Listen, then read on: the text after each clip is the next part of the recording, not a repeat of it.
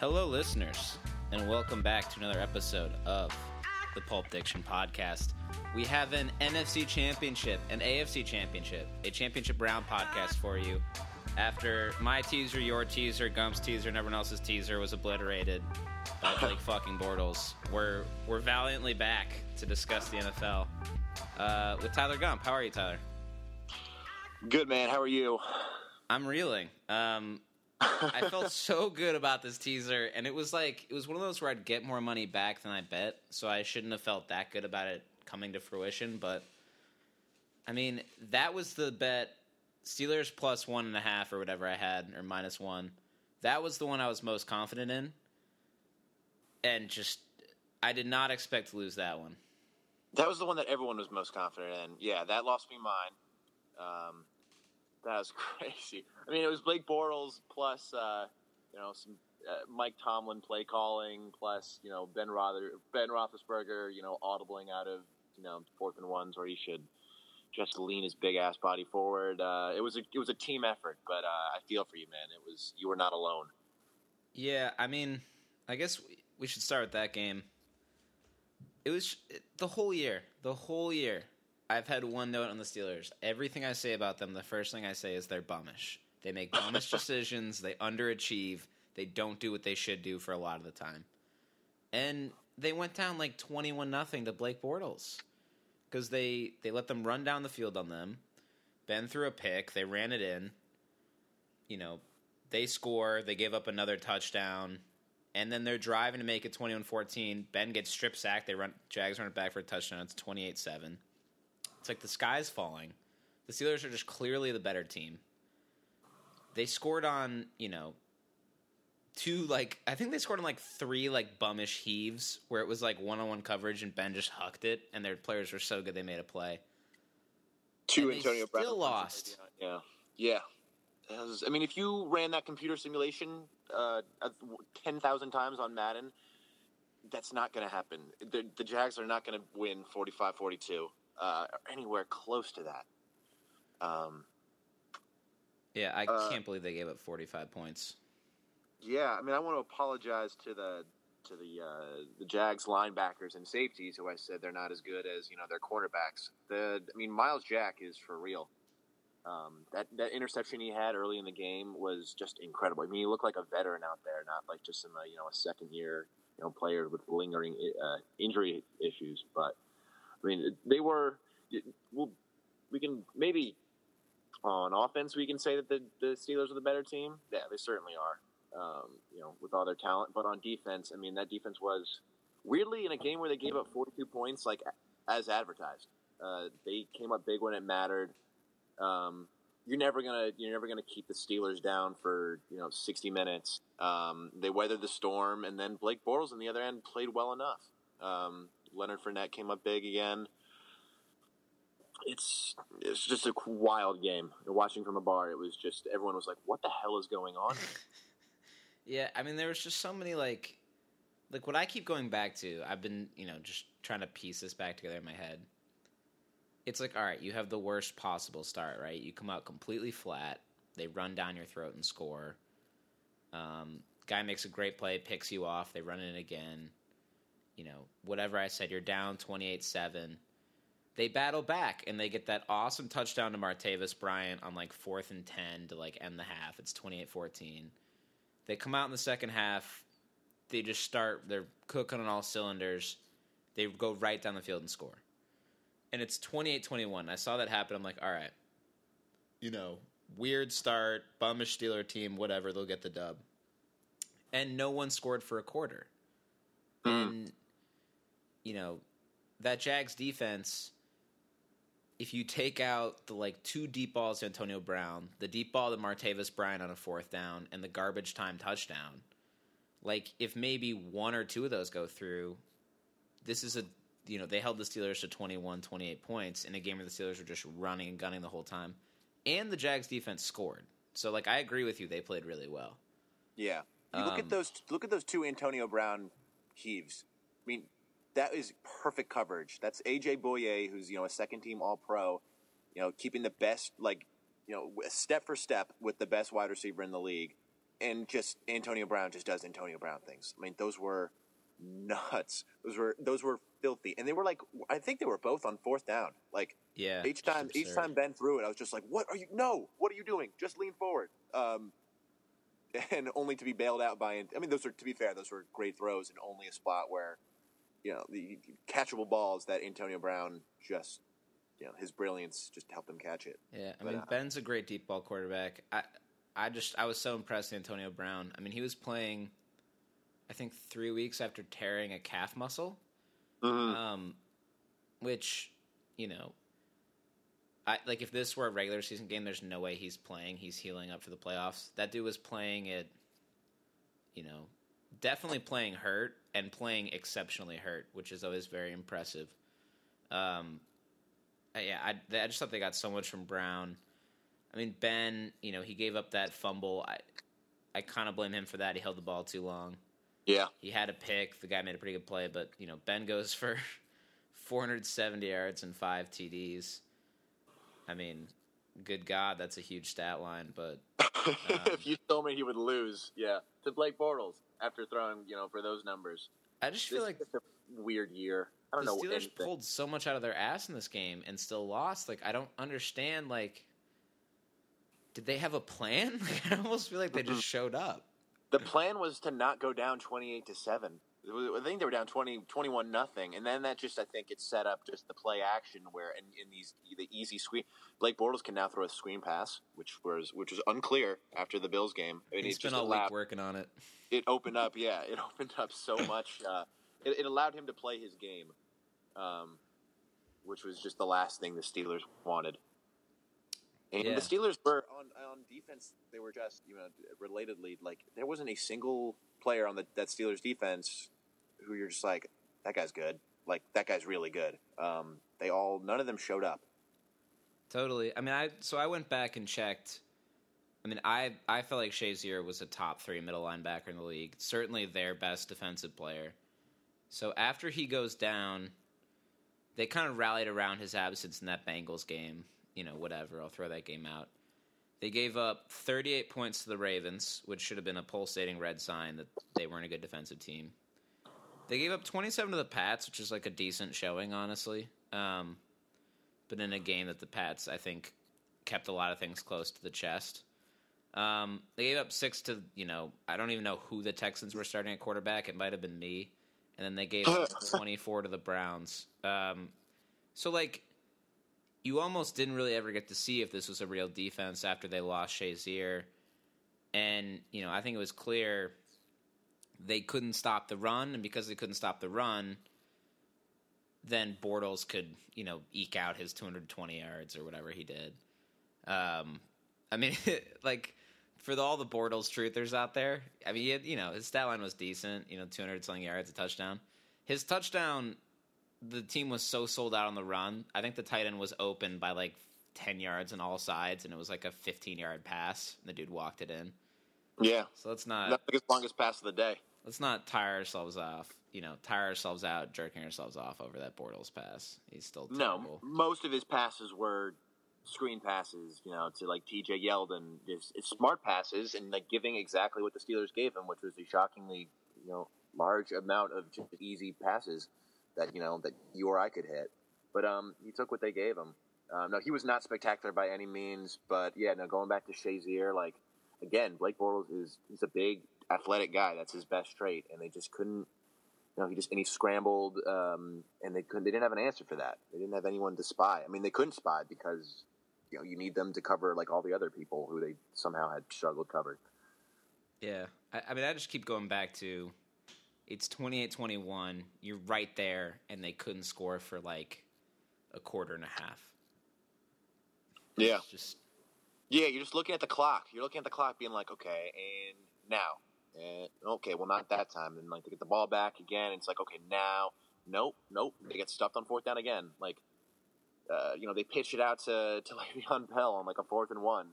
You throw it 5 yards beyond the line. The play calling was so fun. It was so infuriating. You look at that team, and it's you have 2 number 1 receivers. I mean, you have the best receiver in football, and probably the best receiver since, I don't know, like the best receiver since in Antonio Brown.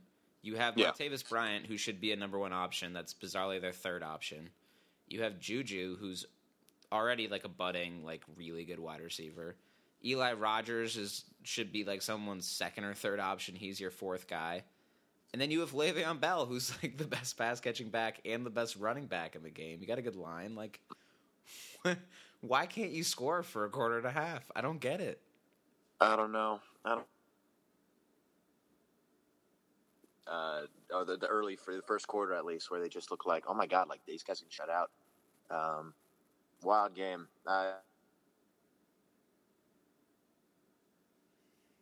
Long time.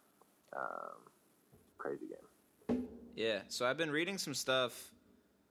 2 Steelers questions, then we'll move on to a different game. I've been reading some stuff that there's some internal pressure for Tomlin to go. What do you think of Tomlin as a coach? I think it was exactly what we were saying. He's a rah-rah guy. He routinely makes really kind of boneheaded decisions.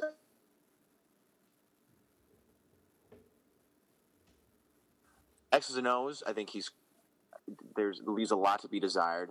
And then in terms of game management, I don't think he had to go for that onside kick when he did. I think they had multiple timeouts left, plus the 2-minute warning. Yeah, that strikes me as a kick it deep moment. Yeah, and just trust your defense. Granted, the defense is not. Yeah, you're kind of cutting out a bit. Your defense has been playing well. Yeah, it's an extremely low percentage. Try when you don't necessarily have to do that. Like trust your defense to get a 3 and out. And I think he's. I don't know, man. His success. I mean, he's won a Super Bowl. And he routinely gets them to the playoffs and often to the AFC Championship game. But like that is just Belichick has their number, and they can't win the big game. But they certainly have. But it's not for lack of talent. So no, I'm not high on Mike Tomlin. Yeah, I'm still really low. Like those guys play really hard for him, which is cool. But if you're not giving me any sort of specialization on the other side of the ball. Like, I don't think Tomlin is in there giving great defensive tips like Belichick does. I don't think he's in there on offense giving great offensive tips like, I don't know, Sean Payton does, or like running the offense like a Sean Payton does. Like, you kind of have to nail the like culture, coming to play, decision-making stuff. And like we just talked about, like there are just a ton of like things where they were unprepared or made shitty decisions. And you just have to wonder, like, is this roster just so talented that it's overcoming crappy game planning and coaching? Or, are these guys just really playing their hearts out for Tomlin and it's overcoming some tactical missteps? I definitely think Tomlin is holding them back a bit. Which is sad to say, but, I just feel like they need a different coach in there. Yeah. And I also feel like they might have missed their shot, which... this is going to be my second question. Le'Veon Bell made some news last week for, basically saying, look, I will not play under a franchise tag. I need to be paid like I deserve to be paid. And if you won't, like, I'll retire. Like, I don't care. That's basically what he said. Mm-hmm. So he's very clearly not going to do what he did this year and just kind of flake on his holdout and come play on the cheap deal. Two questions. One, do you think they get Le'Veon Bell back? And two, if Le'Veon Bell leaves, is this still, another year passes, Ben's a year older, whatever. No Shazier next year, obviously, because he can barely feel his legs. Is this still the second best team in the AFC when next year rolls around? Okay, first question. I think they do get Le'Veon back because Ben, I believe, announced that he's back next year. And if you don't have him, I think they're going to go all in on next year. And, just say, 2019 be damned. Or like 2018 could be our last shot. And it was the second question, if he were he to leave? My second question is, do you think they'll be the second best team in the AFC next year? assuming the Pats are going to be the best again because they're the Pats. Yes, I certainly am with you on that one. Second best team. Well, there's so many other factors. I mean, I think they'll be in the discussion for sure. Who knows how much Ben Roethlisberger will regress, from to next year, considering he's regressed considerably, to this year. I mean, the weird thing is, like, if Jacksonville gets a quarterback, Jacksonville could make it to the Super Bowl. They could win a Super Bowl and, still be like, we won this in spite of Bortles. Like, we can get a good quarterback. And they would be a very hot, I think, free agent spot, or they could be good next year. They could, if they get a quarterback. Regardless, they're going to be good next year. I'm trying to think, like, who else? Chiefs, had they kept Kelsey and Eric Berry not tear his Achilles in the third quarter of the first game this year, like, they're up there. I don't know. I think they're top 5, but I can't see being getting another first round bye again. I think Ben is too shaky. To say nothing of if Le'Veon Bell leaves, I really don't like that at all. I don't think so. Yeah, I mean, I think there's a real chance he leaves. I think some team that wants to sell more jerseys is going to lob an offer at him. I think the Steelers will let him go to free agency. I don't think they'll tag him after how bold he was about not playing on the tag, and I think he'll sign elsewhere because, I mean, he deserves to be paid at a really high level, and I don't think the Steelers want to pay him that. But at the same time, I kind of like the guy the Steelers drafted this year to replace Bell, in theory, or at least give them insurance on Bell, John Connor. He's a pick guy, runs really hard. I think he'll be solid. And, I think this team will... I mean, they're going to bring all the same guys back, whether they fire Tomlin or not. I don't think it'll change too much. And they'll, it looks like their division is crappy and will remain crappy. I think they'll win their division and get in the playoffs. But, I think it's fair to wonder at this point how much is left in Ben's tank. They'll definitely lose Martavis Bryant, I think. It'd be insane to keep him after how this year went with him. And yeah. We'll see. But, yeah, I mean, I love Le'Veon Bell, so it sucks to say this, but if you're, like, kind of looking at football analytically, it makes no sense to be the person who pays really high for a running back's past performance. They just age in dog years and they get hit 400 times a year. I get both sides of it. I get how, Le'Veon wants to guarantee his future. Although they correct me if I'm wrong, I think they did give him like a pretty big offer before, and he said no to it. Yeah, he said no to like 15 or something a year, like a really high running back number. Really high, yeah. I know. I completely get both sides, and maybe like enough bad blood has built up between both sides to, sort of make any future negotiations impossible. I understand. Yeah, I mean, it would be, who knows? Maybe they can give him like a 3-year, higher guaranteed money. And just really sort of like go all in, on the next year or two. But no, I'm not. I would say it's far from set in stone. And as you said, Martavis Bryant is gone. Yeah. Yeah, and that defense, I mean, they have some nice young pieces. Like, I really like T.J. Watt as a player. As a football player, I don't really like him as a person. I don't find him that interesting. But he seems like he's going to be a good football player. They have good pieces. I like what you said about Eric Berry. I hadn't thought about that. With Andy Reid, especially after he blew that Titans game, it's tough to get too excited. But, that's a team that won, 11 games, could have easily won 12 and lost their best player in week 1. Yeah, I don't want to spend too much time on the Chiefs, but, also remember all the talk about Patrick Mahomes being the guy there. Like, maybe they look at maybe this is the year that they ship I don't know if he's a free agent or not, Smith. I think he might be. I don't know his contract status either, but... I think he might be, but regardless... quarterbacks who can walk and chew gum have a market. Yeah, exactly. And he would be near the top of the market along with, it'd be like him, Kirk Cousins, a couple other... Case Keenum. Yeah. Yeah, let's hit the other games on that note. I don't want to talk about Pats-Titans. The Pats won by a lot. I don't have too much to say about Eagles-Falcons, unless you have a quick point on that. Let's see. Eagles, Falcons. Kind of played out how I thought it would. Like you were right. You were right. Yeah, no, Falcon their offense could never. They always look shaky. The Eagles reminded us that not that we needed reminding, but like they're one Carson Wentz injury away from being the hands down favorite in the NFC. That team is really really good, and their lines, both like offensive and defensive line, came up big. Nick Foles did enough. The read pass option was working for them all game. Jay's stat line wasn't all that impressive, but I mean, I think he went like 15 carries for 54 yards, but like a lot of those times were him like eking out like 2, 3, 4 extra yards where there weren't any. Yeah. Overall, I was impressed by the Eagles. Like, and Foles is he's good enough. And just I was bummed the Falcons couldn't figure it out. Man, I really missed that offense from last year, and just Sarkisian never got him firing on even close to all cylinders. Is it kosher to make Sarkisian alcohol jokes?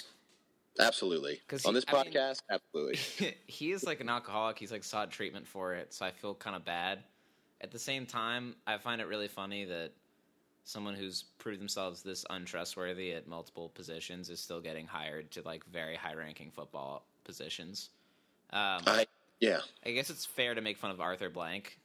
Like, I mean, this offense was run by a drunkard, and there's no other way to say it. I mean, they had a team that walked out and scored 30 points a game, and admittedly, Kyle Shanahan is a top coordinator in football, but I mean, good God, this offense just looks shitty like all the time. They're just running these weird plays. They shouldn't, like, the defense got better. How did this team get so much worse? Like, they shouldn't be eking out 10 points. No, yeah, it should have been, you had to get more than 10 points. Even Foles can get you 10 points, so you had to get more than that. I mean, you do some, like, digging into it. Their offensive line was healthy for all 16 games last year, which is unprecedented. What else? I mean, there was bound to be some regression to the mean. That was an all-time offense. They were the best first-down offense of all time. So we're not saying the problem wasn't that they weren't the same as last year. The problem was that they weren't anything close to last year. And just the creativity went out the window. I mean, you see it on that, on that final drive where like they hit like their third. Was it the third running back, like not Devontae Freeman or Tevin Coleman, for a shovel pass? Like, what is he doing on the field? And then the fourth down one, granted, Julio Jones fell, which who knows? And you had him in single coverage.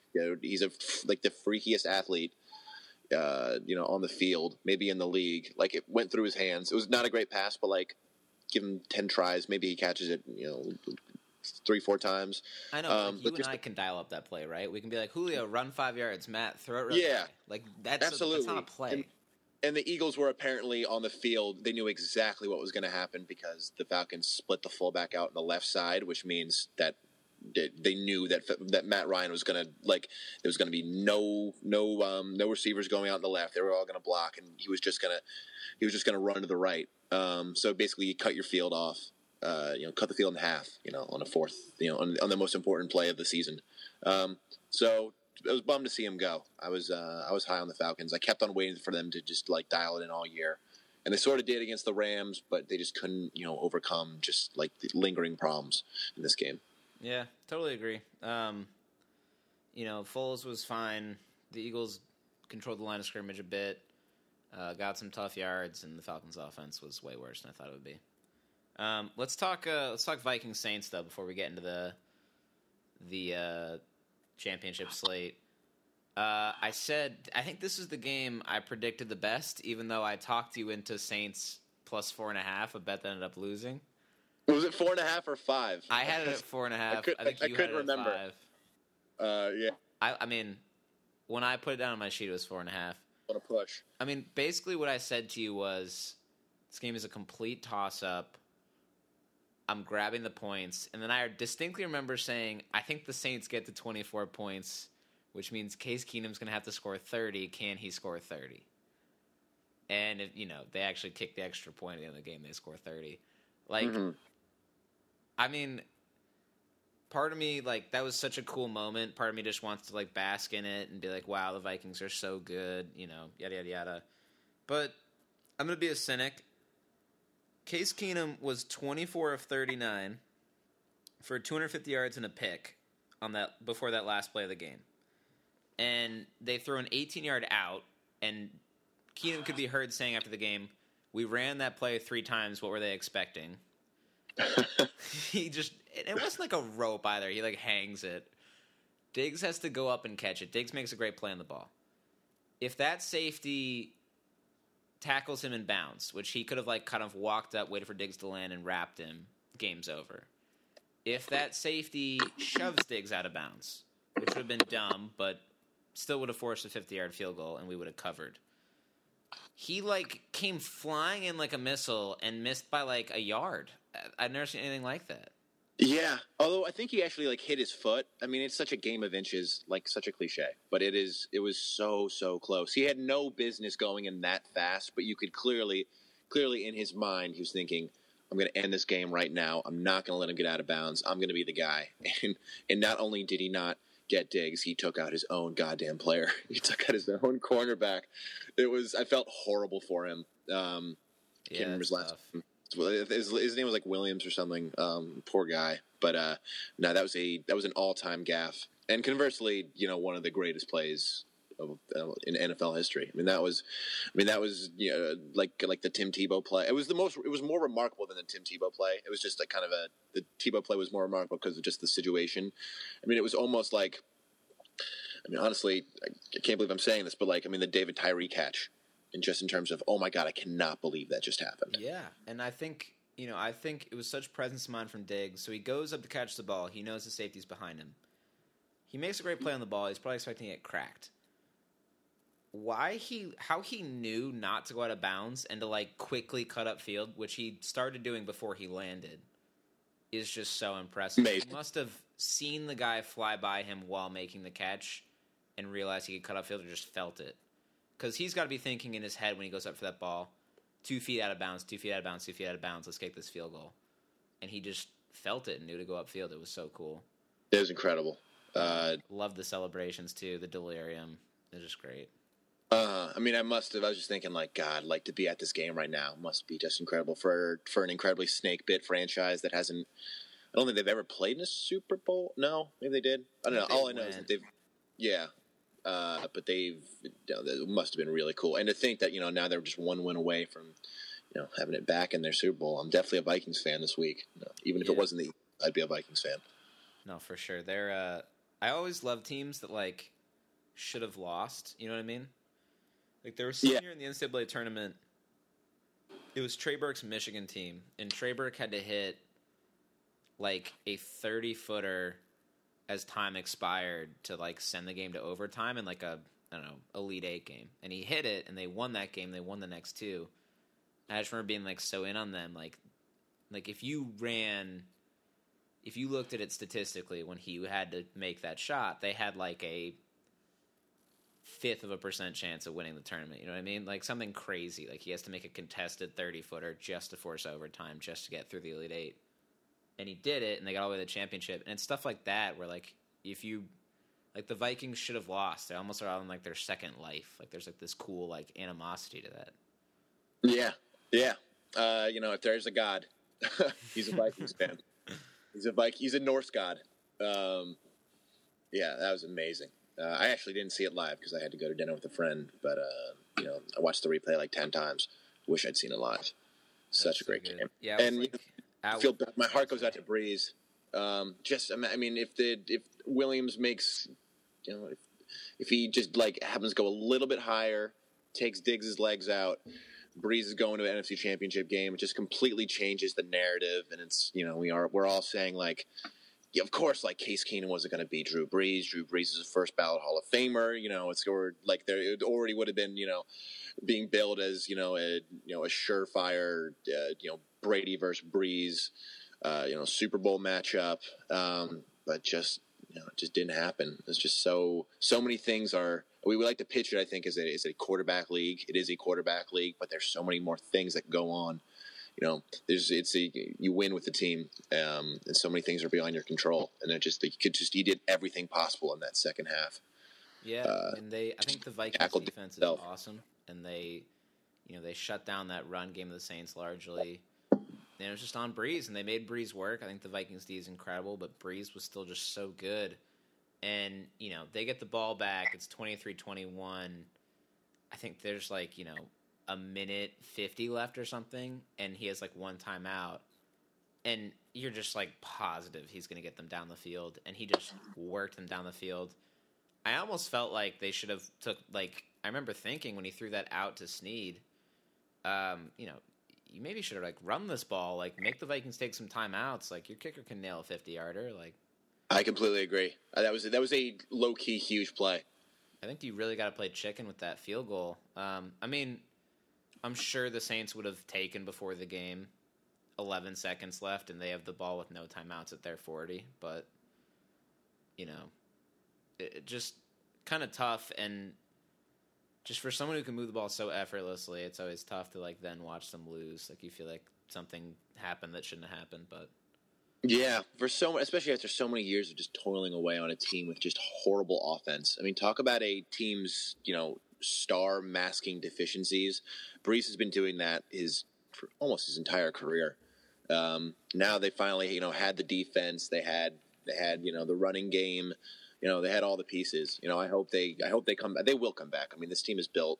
I already pegged them as probably my favorite in the NFC next year. Kamara was excellent as always. He's such a stud. Malcolm Brown. No, it's not Malcolm Brown. What's his name? What's his last name? Michael something. Michael Thomas. Yeah. He's such an average name. Yeah. Yeah, exactly. Two first names. I hate people with two first names. He played. He's already. I think on pace to. I think he he's on pace to be an all-time great receiver. The pieces are in place there. Yeah, absolutely. But the moral of the story, Gump, is that we have 4 quarterbacks left in the NFL playoffs. Tom Brady, Blake Bortles, Case Keenum, and Nick Foles. Who could have predicted? Yeah, how do we not see this coming? 2 of them were both of them. I think 2 of them were on the Rams last year, right? Keenum and were Keenum and Foles? No, I think Foles had left by then. Oh, that's right. There's somehow 2 Jeff Fisher Rams quarterbacks. Blake Bortles, who's the 70th best quarterback in the NFL. And then Sims has been getting a lot of shit for that. He got lit up on Twitter. But he explained. I stand by that. It well. He explained it really well on the Le Batard show today. He was like, look, I made that take on the Dan Patrick show. The context that I was saying the Jaguars are the best team in football. They just don't have a great quarterback. And, and you look at the throws, the degree of difficulty that Blake Bortles, has to work with, it's extremely, extremely low. So I think he was kind of tacitly acknowledging that Blake Bortles is not the 70th best quarterback in the league. He was saying that the point was the Jaguars are fantastic, in all facets of the game, except for the most important one, the guy behind center. What I'll say is I watched a lot of Chris Sims because I was a big fan of those Tampa Bay teams. He is better than Blake Bortles is. He was definitely better then. And I think if you gave him 8 months to get in shape, I'd probably still rather have Chris Sims than Blake Bortles. That's my Blake Bortles. Give him a bulletproof vest for the spleen. Yeah, he does. He is -1 spleen at this point, but I don't remember those Buccaneers teams having a ton of offensive talent around them. No, he had no line. It was a classic talented quarterback gets hit all game, ekes out 180 yards, gets shit on by his coach and the media. It was just terrible. Yeah. He felt bad for him. Yeah. He was all right at Texas. He was a very smart, heady, not exceptionally physically gifted quarterback. But look, if Nick Foles and these other bozos, I don't think they're bozos. And these other, it's like being a quarterback. It's you like to think of it as less you're either good or you're not, but it's so context driven, and it's so what else can your team do well? What deficiencies can that team mask with your game? He could absolutely have been an effective quarterback if just his spleen hadn't exploded. That's also kind of a big neon flashing light to get out of pro football, right? You get hit hard, you get rushed to the hospital. If that's an option, I want no part of it. Even if it's like only happened once, that is just absolutely terrifying. And then he stayed in the game. Yeah, good God. Yeah. All right, but let's talk these games. So the lines are Minnesota -3.5 at Philly, and New England -9.5 home for Jacksonville. Gump, what is your pick for the Minnesota Philly game? This is a very good line. It is. Both these lines are good. Yeah. Yeah. No. This one I'm going Minnesota, but I'm not going straight up. We'll get to the tease later. This is such an obvious teasing week. But anyway, yeah. No, I like Minnesota here. I think they're the team of destiny. I think the run pass option worked on the Falcons, partly because the Falcons' run D wasn't, lights out, and so they really did have to respect it. You're not running on these, on the Vikings. Even with that offensive line and Jay Ajayi and LeGarrette Blount, those guys they don't need to, stick 8 people in the box to defend you. I think they're going to completely just sit back, let Nick Foles beat them. I think it's going to be a bit of a rock fight. Because the Eagles' defense is still fantastic, as we saw. I could see it being, I would have loved if it was 3. If it was 3, it would have been much easier. I could see it being a 3.4-point game, but I'm taking Minnesota here. I totally agree with everything you said. Basically, Philly's whole offensive game plan was dependent on them being able to establish the run against Atlanta. Because once they could run the ball, it's not that they ran the ball for a ton of yards. It was that Atlanta had to respect the run. And the plays the Eagles did that had any value were always play action, run pass option, let them load up the box. Like, everything flowed out of that run game. And for the Vikings, who have like a top 5 run defense in every capacity, they don't have to load up that same way, and they won't let the Eagles establish that run the same way. I'm also going Minnesota -3.5. I also think it's going to be a rock fight. I think the Eagles scored 15 last week. I'd be surprised if they got to that number again against a better defense. When Foles had 2 weeks to work on the game plan last time, gets 1 week this time. I think this Minnesota team, I think God smiled on them, and I think they're coming with a vengeance. Basically, so both of my picks for the round, I'm going to take Minnesota -3.5. I'm going to incorporate a point line over-under tease. So right now, the over-under is 38.5 for this game. I would take the over if pressed, but my favorite bet for this game is the tease of Minnesota +2.5 and over 44.5 or under 44.5 points. I like that. 44 is a big number. 44 is the biggest key number in football, so I definitely like that. So yeah, I think this is real low scoring game, and I just see. I think it's gonna be close. I think this Eagles D is good enough. I don't think the Vikings are gonna blow them out or anything, but I just think when it comes down to it, the Eagles are gonna really struggle to move the ball.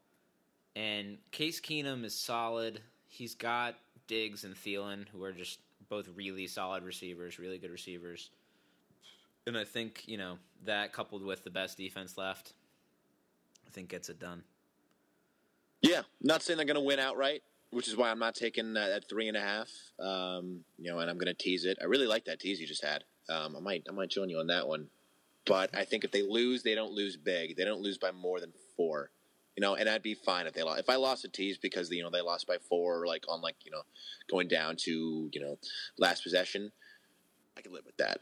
I really believe the thing I'm most sure of in this game is that Philly isn't going to score more than 17. I just don't see them scoring. And if I don't see Philly scoring, I'm going to tease with the under, and I'm going to grab as many points as I can with Minnesota. Agreed. I think we're in alignment here. Should be a really good game. Will not be the feature matchup, although low-key, neither of these games are that Like, I don't think either of these games are going to be as good as, like, Minnesota, New Orleans was last week. No, the NFL is bumming right now. Yeah, because, like, I mean, you've got this game between, you know, Case Keenum, who's, I guess, now Minnesota's starter, but, you know, came into the season their third-string guy, basically. And, you know, Nick Foles, who's their Phillies second string. So you've got two backups playing. And then you go to the other side, and you have Brady, you know, playing against Blake Bortles, which... Can't believe you just said that sentence. I can't get it through my head. I was writing my notes down for the 4 quarterbacks, and I wrote the name Bortles next to the name Brady, and I, like, literally stopped. I didn't, like, laugh. I just, like, stopped. I felt like frozen. I was like, I was not supposed to write these two names next to each other. No, indeed. It's so nuts. But yeah, so that's my thoughts on this game. So New England, Jacksonville. You know, I guess I'll let you go first, I'll go first for this one. I'll go first. I really wanted to take Jacksonville plus 9.5. I really did. I feel like this Jacksonville team, I mean, Coughlin's the president. I know he's not the coach, but he has a lot of influence into how this team is set up. And it's set up a lot like those Giants teams, especially that first Giants team that won the title, where it's just like a front four that can get pressure all by itself, people that can cover, guys that hit, defense that makes plays. You keep the other team, you know, low scoring. You establish the run game. You eke out what offense you can. I mean, he'd love to have Eli Manning instead of Blake Bortles, but the framework is there. And the one negative I would say about New England from last week's game is that they let Brady get hit, and that's kind of happened all year. Like, Brady's taking hits, and, you know, I don't think they've played a great front four yet. So there's a world where Jacksonville hits Brady like 3 times in the first 2 drives, and this becomes a close game for a quarter and a half.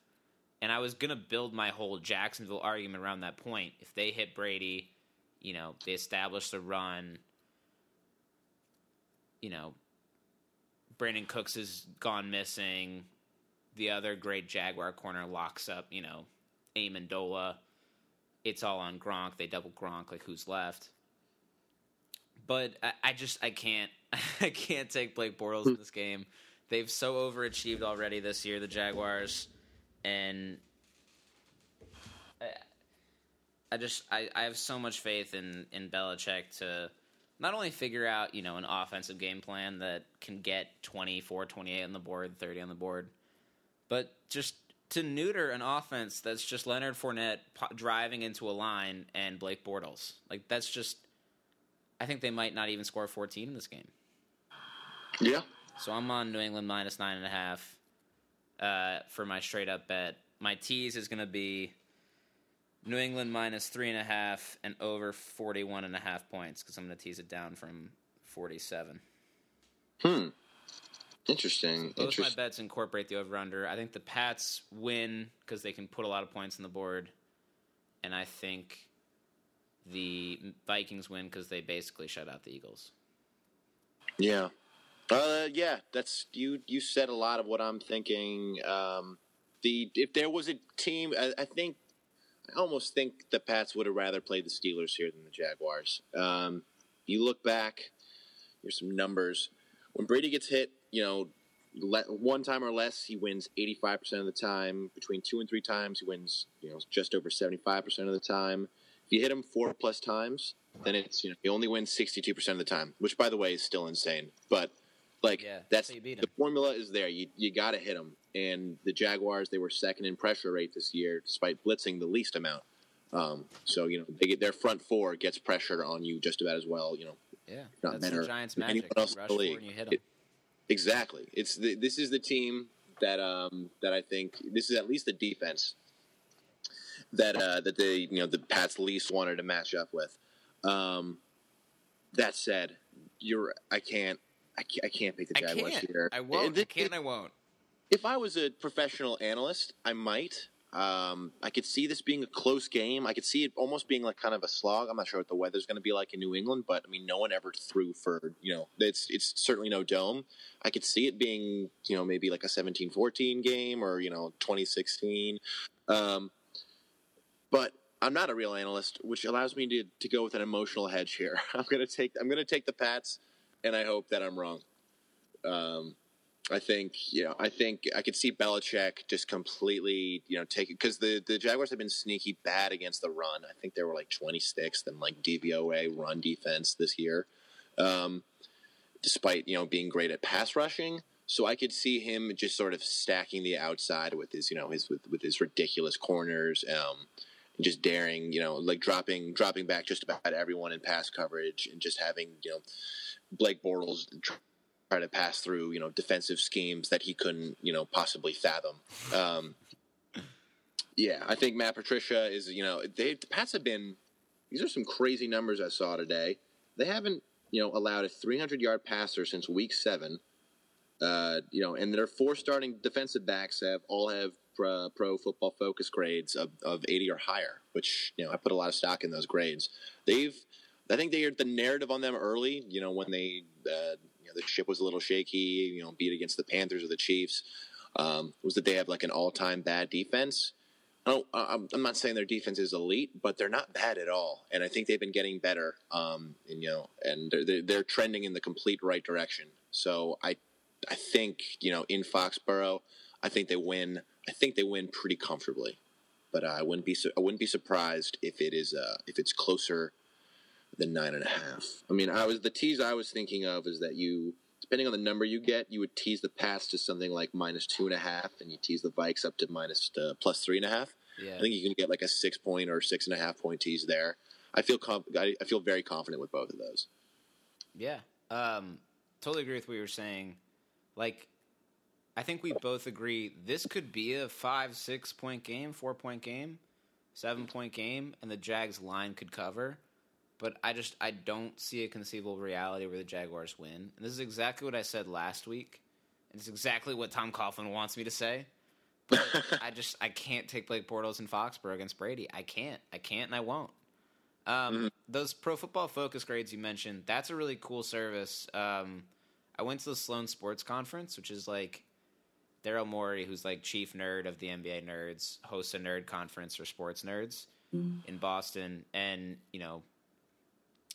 just all sorts of analytic services show up, and I got to listen to Chris Collinsworth talk about Pro Football Focus and kind of how it works, because he invested in the company like way early on, and they like literally have people watch like every game, but then they watch for like one player on every play they played in. So they would watch like everything Malcolm Butler did on every play, and they give it a grade. They're like, oh, like it's easy to grade, like he got thrown at and he deflected it, like great, it's a good job. But they'll be like, he was on the weak side for this running play and he helped in, like, 2 points, stuff like that. They're like so scrupulous with it. So those grades matter, and like having 4 good corners matters, so they try and spread them out. Yeah, and and they got to, I think they sacked Mariota 8 times. Like, this is not a bad defense at all. Yeah, they really pulled it together. Yeah. They're trending in the right direction, and I agree with you. I put a lot of stock on those Pro Football Focus numbers. Those guys they have way too much free time on their hands.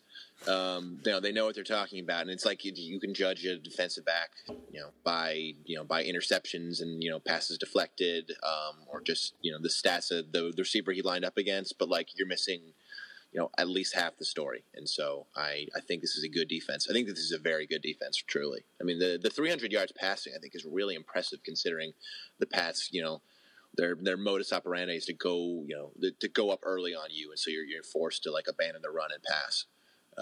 I think Belichick is going to, to figure out, not that it's hard, he's going to just come out with the hardest possible defense for Bortles to find success against, and I think it's going to work.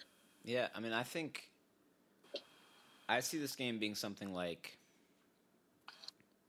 31-17, something like, I don't know, 24-17, 27-17, something where like the Patriots win convincingly, but there's like 6 minutes in the game where like the Jaguars hit Brady and get a punt. Like they might do something, and then there's like a 3-and-out from Bortles. And, the Pats are big on like, if they're up 20, if they're up 14, they just sit and prevent, let you walk the ball down the field slowly. So they might get a garbage time touchdown. which is a Blake Bortles specialty, I might add. Yeah, he loves that garbage time. But yeah, I mean that's where I stand. So your teaser was New England to -3.5 or 3 or 2, depending on what kind of teaser. Get him to under 3. Yeah, I think what I no, I won't go to what I actually did. If you go 7 point, it would be New England 2.5, Minnesota +3.5. That's what I did, I think. So, and that which got me. I mean, I think you're making. I think I had like a $20 bet. I'm making something like 15. So you can make decent money that way. And I think those are pretty. I actually like your teas more, but I think that's how I would go. I was almost thinking about going the reverse. What do you think about going the reverse and going like Jaguars like +16, just going like just crazy like that? Just getting close. Yeah, or like in Eagles 10.5 or something like that. I was considering that too. I'd be more in favor of that with the Eagles, just because I think that game's gonna be a rock fight, and like a 3-point lead in that game is like a 14-point lead in a different game. You know what I mean? Yeah. Yeah, I do like the teaser with the underdog play, where it's like all they have to do is just be mildly competitive, and I win this. Yeah, you start so far in the money. Yeah, you're starting with like 16 points. I think the odds of the Jaguars winning or the Pats eking it out by like 1 or 2, I think that's way less likely than the Pats blowing the doors off this Jaguars team. I mean, this team, like, we'll talk ourselves into them because we have all week, but this is a bad team. This is a team that scored 10 points against Buffalo, like, at home. Like, and I know they just took a shit on the Steelers, but the Steelers team is bummish. Like, I really think a lot of the reason the Jaguars did well in that game is that the Steelers were looking at the Patriots and not that Blake Bortles is actually good. Yeah. No, I'm with you. And yeah, and just, a series of just the most unfortunate events possible, happened early on that just really turned the tide of the game. No, I'm with you. This team is, I don't want to, you don't want to be too myopic and, be like, the Jags barely beat Buffalo and be like, they suck. And then they beat Steelers and be like, they rock. They're somewhere in between. I think we know what they are. I think they're a very talented team, the best defense, second best defense in the NFL, maybe the Vikings, with just a really, really, really shaky quarterback. And besides Leonard Fournette, questionable skill position players. Yeah, I agree. Yeah, and then you got the Patriots on the other side. Like I'll take the Patriots, and then and I hope I'm wrong. As I said, I hope I'm wrong. I don't think I am. Establishment. So one thing I want to ask you. Oh, actually, I have a couple of props. Ooh. For the faithful listeners, because I blew my teasers during the line round. So 2 props from the Minnesota-Philly game, actually. So if you agree with me that this is going to be a rock fight, this one I wouldn't bet unless you're like, I don't know, really feeling frisky this weekend.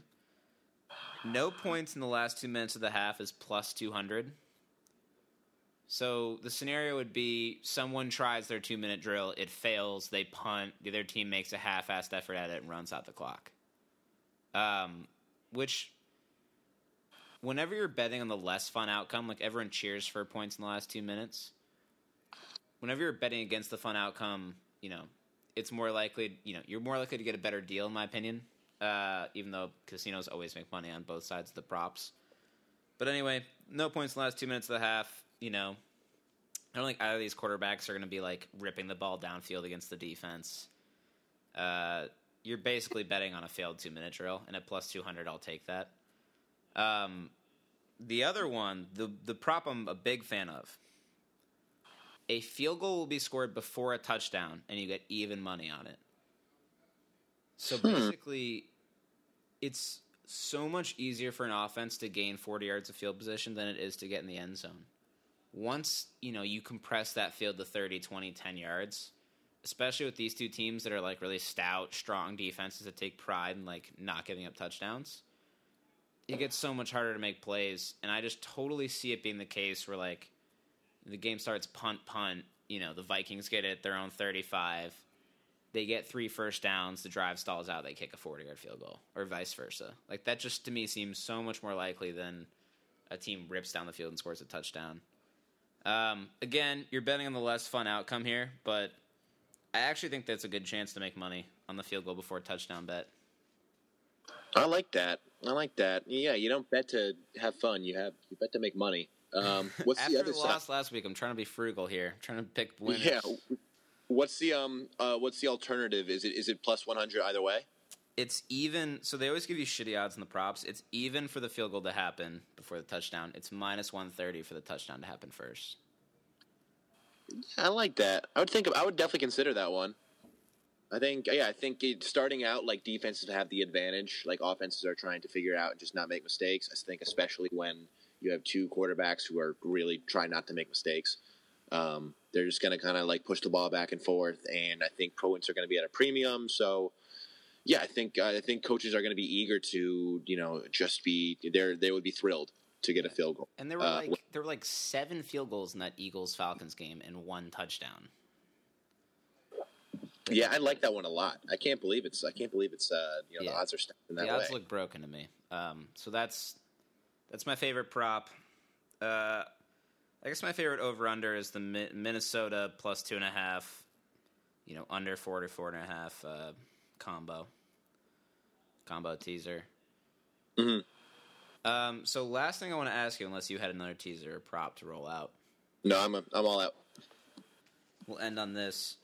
So I checked the Super Bowl odds. As we said, you should have jumped on Pats plus 210 last week because now they're minus 115. And that's basically a result of the Steelers fucking up. So the Pats are now like favored to win. Like Vegas thinks it's more likely the Pats win than anyone else wins at this point. The other odds, you have Minnesota plus 220, Philly plus 650, Jacksonville plus 700. Can anyone beat this Pats team? Like, is there any realistic shot if I pick one of the 3 long shot teams that they end up winning this thing? Absolutely. I think that's absolutely. Likely, no. But, I mean, I think if Jacksonville... I see Jacksonville... I don't know. Yeah. No, I think absolutely Minnesota. I think this team is... They're like... they got someone... They're the team of destiny. And they're going to be playing at home if they make it. I think they will. I think they're going to beat the Eagles. And I think if the Jacksonville beats Patriots, then you're the hottest team in the NFL. You've completed, you're one of the most unlikely Super Bowl teams since the 2007 Giants. I think you stay away. I mean, the fact is, like, honestly, again, like we always do, I'd still probably go with the Pats there because I just think that there's such a they're a sure bet. But I would go Jacksonville plus 700 maybe, and I would certainly take a look at that Minnesota line. Yeah, I agree with you. To me, the Minnesota line is the best line. I can't bet on Blake Bortles, and if he wins the Super Bowl or he beats the Pats, like whatever, I just can't do it, and I won't. The Minnesota line is very tasty to me. You look at, I think there's 2 ways to win a Super Bowl. Or, like, really, like, make a deep postseason run. One is with, like, a stellar offense that's usually going to be run by a quarterback, right? And you can name any number of Super Bowl champions that did it that way. And the defense is either really good or decent or, kind of fine and can make some big picks and big moments or something and, like, swing momentum. Or you get there on the strength of an awesome defense. Like you think about the first time the Seahawks won, Russell Wilson was doing about as much as Case Keenum is doing right now. You look at, when Peyton Manning won the Super Bowl with the Broncos, like he was doing vastly less than Case Keenum is doing right now. Because Peyton Manning at that point could throw the ball about 35 yards. Maybe. Yeah. Yeah. And, if you have a defense that can hold the other team to 17 and will force turnovers and constantly gives you the ball at the 40, the 45, like, it makes it so easy to just go get touchdown after touchdown offensively, even when you're crappy. I mean, the Bears got to the Super Bowl with Rex Grossman, and he's probably worse than Bortles. He's probably somewhere in the Bortles range for how good he was. They did that because they could run the ball and they had the best defense in the league. Like, you can build a team that way. And you look at the Vikings, they're favored to come out of this week. Probably the most likely Super Bowl matchup is Vikings-Pats. For the Vikings, you get a game at home. You have an elite defense that can totally swallow the run and can get pressure, can do everything. You have big guys, and I think part of the way to beat a team that loves operating the slot like the Pats is to hit the shit out of the slot guys the first time they catch the ball. Like that Seahawks-Broncos Super Bowl when the Seahawks beat them like 50-0. The first play of the game, the Broncos snapped out of the end zone, which was hilarious. But then, like, the next offensive play they ran, it was like an underneath pass to Demaryius Thomas, and I vividly remember this. Cam Chancellor came up and knocked the absolute shit out of Demaryius Thomas. And, like, it's Super Bowl. Demaryius wants to make plays, but he's human. And, like, he can't keep running over the middle and catching the ball and getting creamed for 3 yards. Like, he's going to eventually not want to do that. And he'll drop it. He won't run the route crisply. Whatever will happen. That shit sends a message. And if you're looking for a way to beat the Pats, I think it's the Vikings defense. Yeah, I mean, on top of everything you just said, that was some good analysis. Just looking at just value and just being completely dispassionate about what's on the field, just looking at the lines, the Vikings are, they're favorites this week, and they're widely viewed to be favorites should they advance in the Patriots. I think the consensus look-ahead line would be Vikings -1. Really? Yeah, that would be the opening line. That's what a lot of books have said they're going to do. So you're getting a team favored to win the next 2 games, at a good price. So if you want to, this might be one of the few times I go against my rule and pick a future. I think that's a good value right there. I would go with the Vikings if forced to. Yeah, you could also bet the Vikes money line this week. Sit on that line because I think the public is just going to... Like, the public can't handle Case Keenum being good. I think they'll bet on the Pats in that scenario. Hit the Vikings later. Like, my advice to anyone... The line is not going to stay there, by the way. It'll open there, and then you can clearly see it's going to go towards the Pats, and then it's going to be, and it'll get balanced out by the Sharps. But that's where it's going to open at. Yeah. My advice to anyone who wants to bet Jacksonville, wait until game time. The public can't handle Blake Bortles being good. That line's going to be like 10.5 before the game. So if you want to bet them, like, sit on it. Yeah, that's good advice. Yeah, that line could very well get to 10. That's a huge number. Like, I know all I said this. Like, I didn't give any analysis. I was just like, I can't bet on Blake Bortles. But I can't bet on him. He's terrible. And that's what everyone says to themselves. And that's why this line's going to move. I know, man. Yeah, it's like, it's just, I hate to lose money. I hate, like, it's why it's I mean, that's how Vegas gets you. You're just, you routine.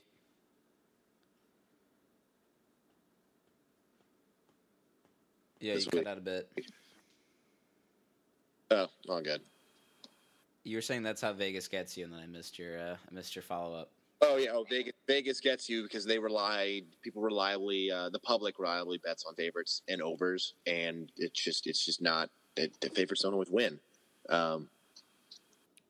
So True. Yeah, while I can't do it, while I can't take the number at least as it stands now, like I think it wouldn't be crazy, for it to go to 10, and I don't think it's a bad bet to get them at 10. For sure. All right, man.